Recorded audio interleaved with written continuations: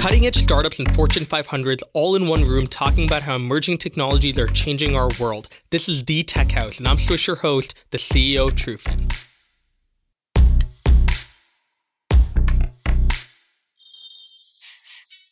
Joining us today is Fareena Contractor and Aram Melkoumov. Fareena is the head of Walmart's innovation community and the senior manager of tech implementation. Her main project has involved starting and growing Walmart's innovation community to, get this, over 1,600 members in 8 countries. Aram is the CEO and founder of Crowdlinker, an end-to-end product studio that builds digital experiences anywhere from startups to enterprises. Innovation is a big word. Every day, a new technology is being invented or improved. But how does that affect the consumer? Prior to the podcast, I sat down with Fareena and Aram, and I got to the bottom of what they think a good user experience really is. When I look at user experience, or when my team and we do it for our clients, we really try to identify with the pain points, the people working and using the products at the end of the day that we build, and finding relevance in terms of how it's going to help them complete the task from A to Z, making it as simple as possible, ideally trying to find it in a way that is intuitive and takes a common sense approach to the interaction, and ideally getting them to go in, go out, and complete what they want to do in an efficient manner. When I think of user experience, it needs to be very intuitive. When we are looking at technologies and evaluating them to solve a problem, the ones that don't require training manuals are the ones that we pick because they have great user experiences. They say that the best user experiences are the ones that you don't notice. And user experience is directly tied into adoption, which is directly tied into your ROI. And so that's a really key factor when we're evaluating technologies. Innovation did not happen alone. For Fareena, at such a huge company like Walmart, I wanted to find out where innovation stems from. Fareena, you're quite an ambassador for innovation. What does an innovation community mean to you? So when we look at the Walmart innovation community, it was really about solving a problem. And the problem was that there were these pockets of innovation across the company, but no one was really coming together to share the learnings, and we weren't really leveraging the thriving startup community in Toronto. And so we wanted to address that gap. So that was one. The second is I had the opportunity to go to Silicon Valley and interview 30 companies in 30 days on what is innovation, what is culture, how do large companies innovate. And what we found was the ones that were most innovative had it built into their culture. So the Walmart innovation community focuses on a long-term approach and probably an impossible approach, which is to change the culture. And we do this in 3 different ways: empowerment, enablement, as well as exploration and execution. I said 4, but we bundle up enablement and empowerment into one bucket. So that's kind of the approach that we use to have a long-term sustainable approach to being an innovative company. New technologies don't happen without creative ideas and calculated implementation. This episode, we're asking a big question. What makes innovation successful? The root of innovation, in my opinion, is all about culture. You need to have the right culture within your company to foster that. I think that's what we saw with Fareena. She's working at a big company like Walmart. Walmart, when you think about it, is an innovative company because of the people like her, the teams like her that are able to think about new ideas and implement it in a very quick period of time. That is only something that you can have when the company itself is built from the ground up like that. Let's get right into it. What are some common misconceptions that each of you get about your jobs? Fareena, you want to start us off? Misconceptions with Walmart, for example, are that we're a big, large company that takes forever to get stuff done. We've been able to go from not even having an idea, kind of walking into store, asking customers about their experiences, pain points, to production-ready code in the matter of 48 hours. Wow. So that's kind of as fast as we can go. Yes, there are cases where we need longer periods of time to go through contract negotiations. If we're partnering with startups, we've been able to do that in 9 weeks as well, which I'm told is pretty fast for a company. We're trying to get it shorter and shorter. So that's, I would say, one misconception. Also that we are not innovative, completely not true. We're doing a better job of communicating externally what we do. But from a cultural perspective, one thing that Walmart has going for it is humility. No matter what level of the organization you are, everyone is very down to earth and humble. And so what that means from an innovation perspective is that people are really open to listening to new ideas and not feeling like their ideas are necessarily better than someone else's just because of the level that they're at. And that's really, really key in making sure that we can drive an innovation culture. Couple of questions for Fareena, specifically on building an innovative community. How does that firstly help the internal communications of a team? And then how does that actually go and extend to customer experience after? That's a great question. With the innovation community, it's totally grassroots. So we grow completely organically. Even our growth to different markets has been completely organic. People that are searching for a way to get more involved or share their ideas or listen to new ideas, join our community. So we do a couple different things. We bring in startups every Wednesday over lunch to showcase what they're working on. We'll invite our business stakeholders into those meetings to see if they're providing a solution to a problem that's worth solving. We host internal Dragon's Den style programs where you can pitch your idea straight to the executive committee and get them funded. So last year we had an idea that got $1 million in funding. It's rolled out to 200 plus stores across Canada. And that was directly tied into increasing customer satisfaction in that it decreased the time to checkout, which is one of our pain points in the store sometimes when they get super busy. So that's just a couple of ways that having a really engaged community does translate to customer value. And then Aram, for you, how do you keep your team motivated? Like how big are they? And then how do you on a day-to-day basis keep them motivated towards a common goal? Actually, we just went through a whole culture re-exercise because now that we've grown, so a year ago we were about 10, 12 people. Now we're about 25.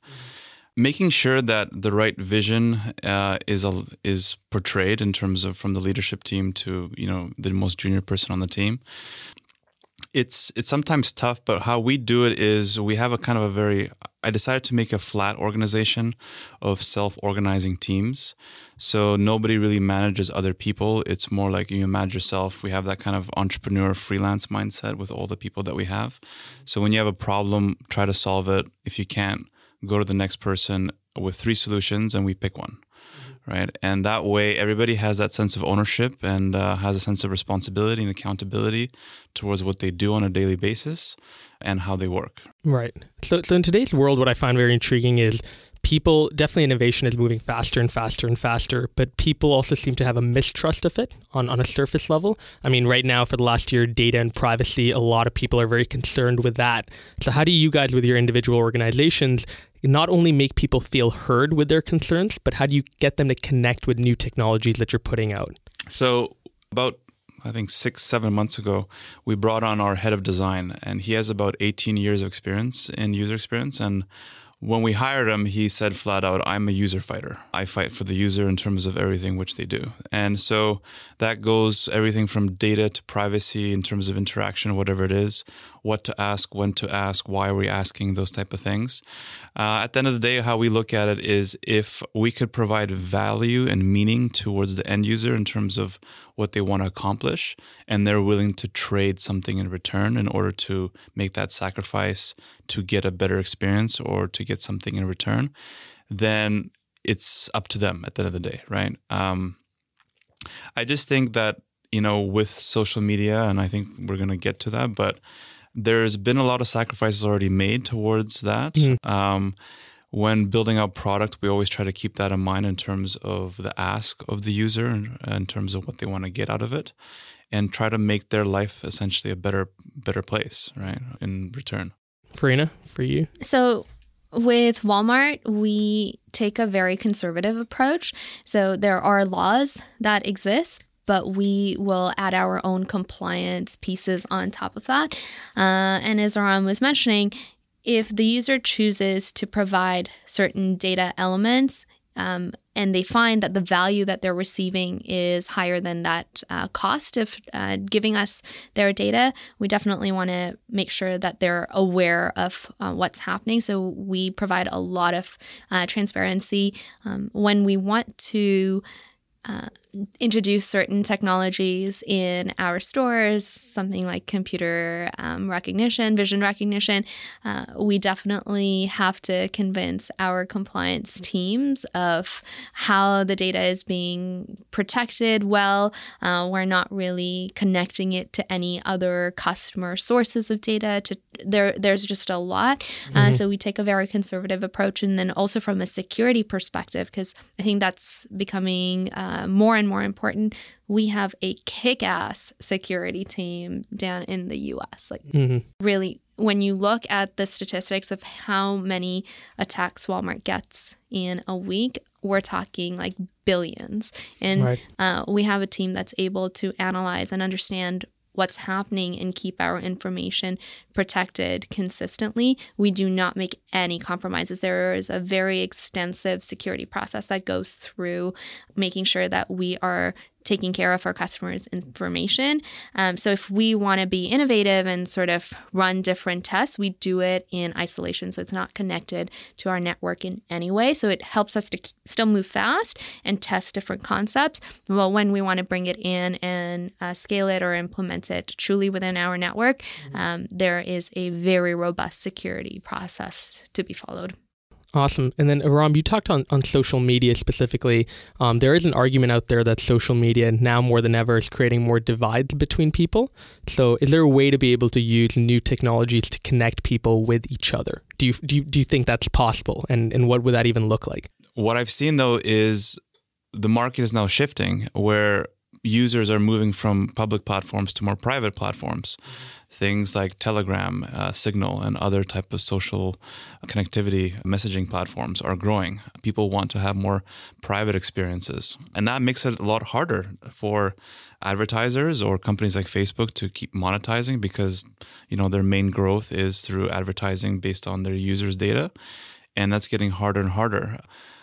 It's a tricky, answer because I don't think anybody solved that nut yet in terms of, how are we going to monetize or how are we going to use, different technologies to better enable it?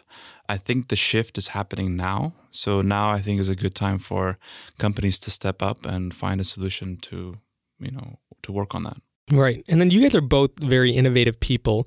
You guys might have encountered innovator's dilemma where maybe you had like two paths, one where you knew that a product would likely work versus there's something a little riskier, but will also bring in more money at the end. Have you guys dealt with that? And can you speak specifically to how you made those choices, Fareena?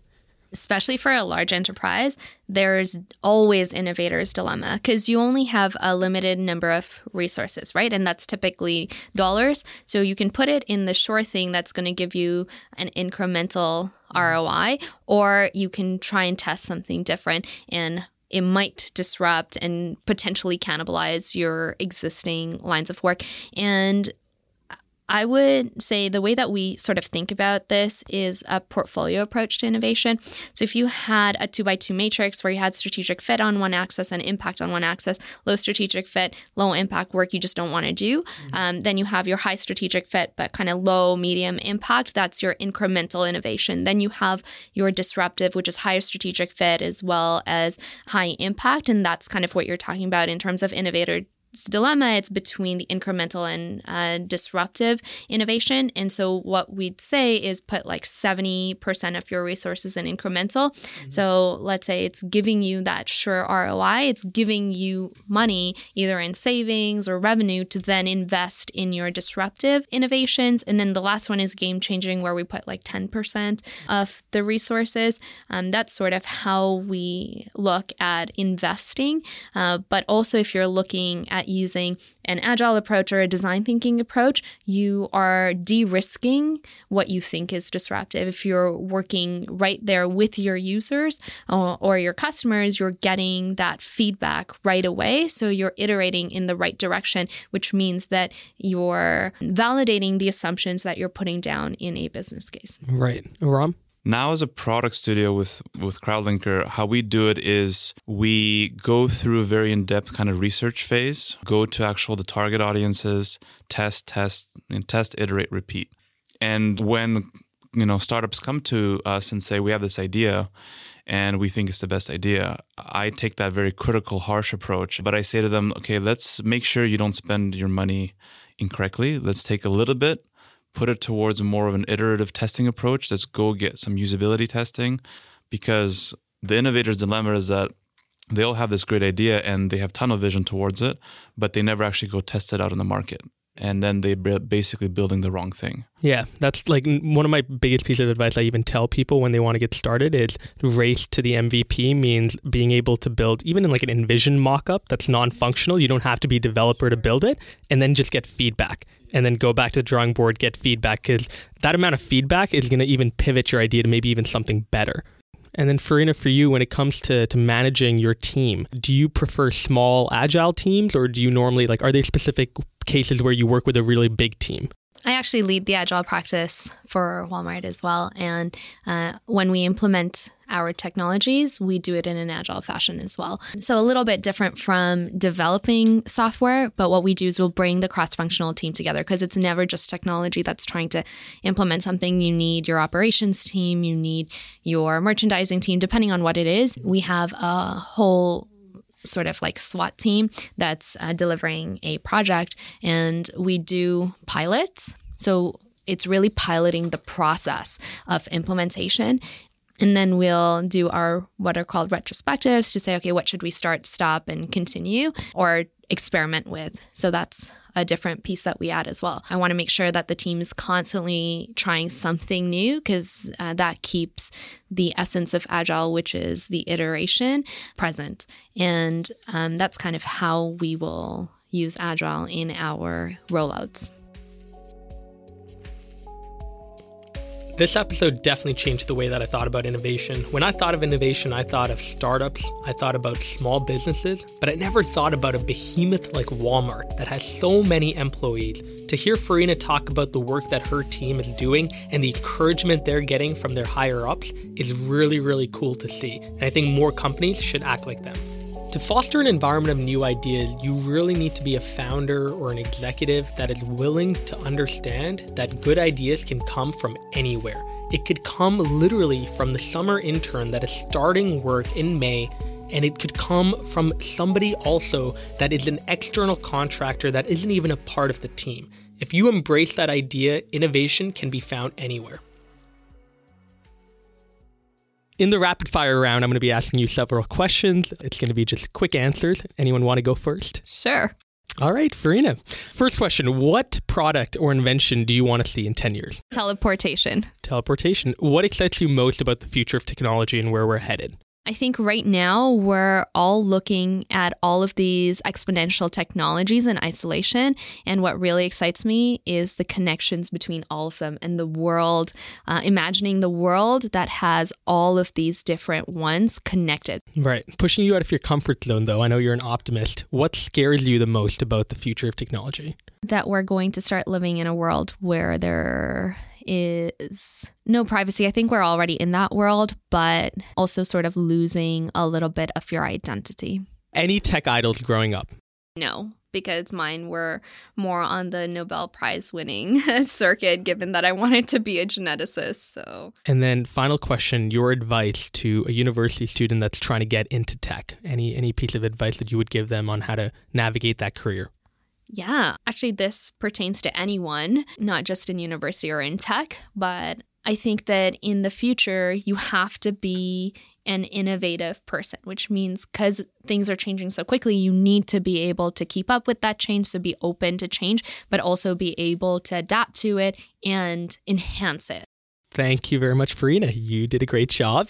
To Aram now, what do you want to see get invented in 10 years?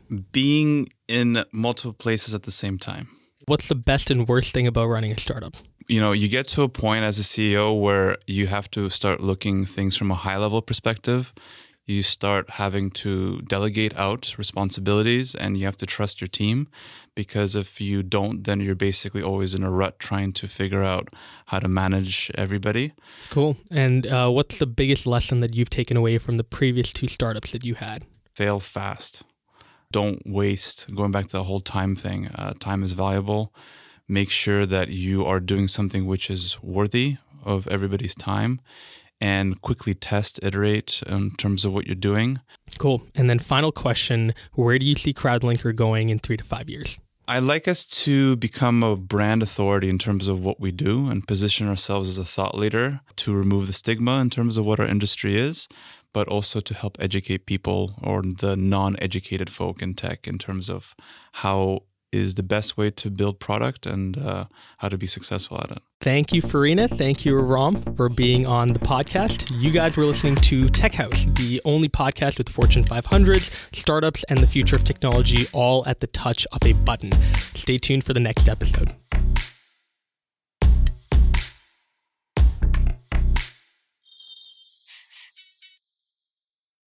This podcast is supported by Origins Media House and TrueFan. Origins Media House is a content marketing agency that consistently engages your audience through entertaining podcasts and value-packed videos. It's a group of 3 hardworking women that are here to be able to allow you to live your life better and learn from some of the best in your market. TrueFan is a fan engagement and discovery platform helping brands identify and reward their top fans, as well as find new customers that are primed for conversion. If you're interested in learning more about TrueFan, you can visit us at truefan.io or send an email to sales@truefan.io.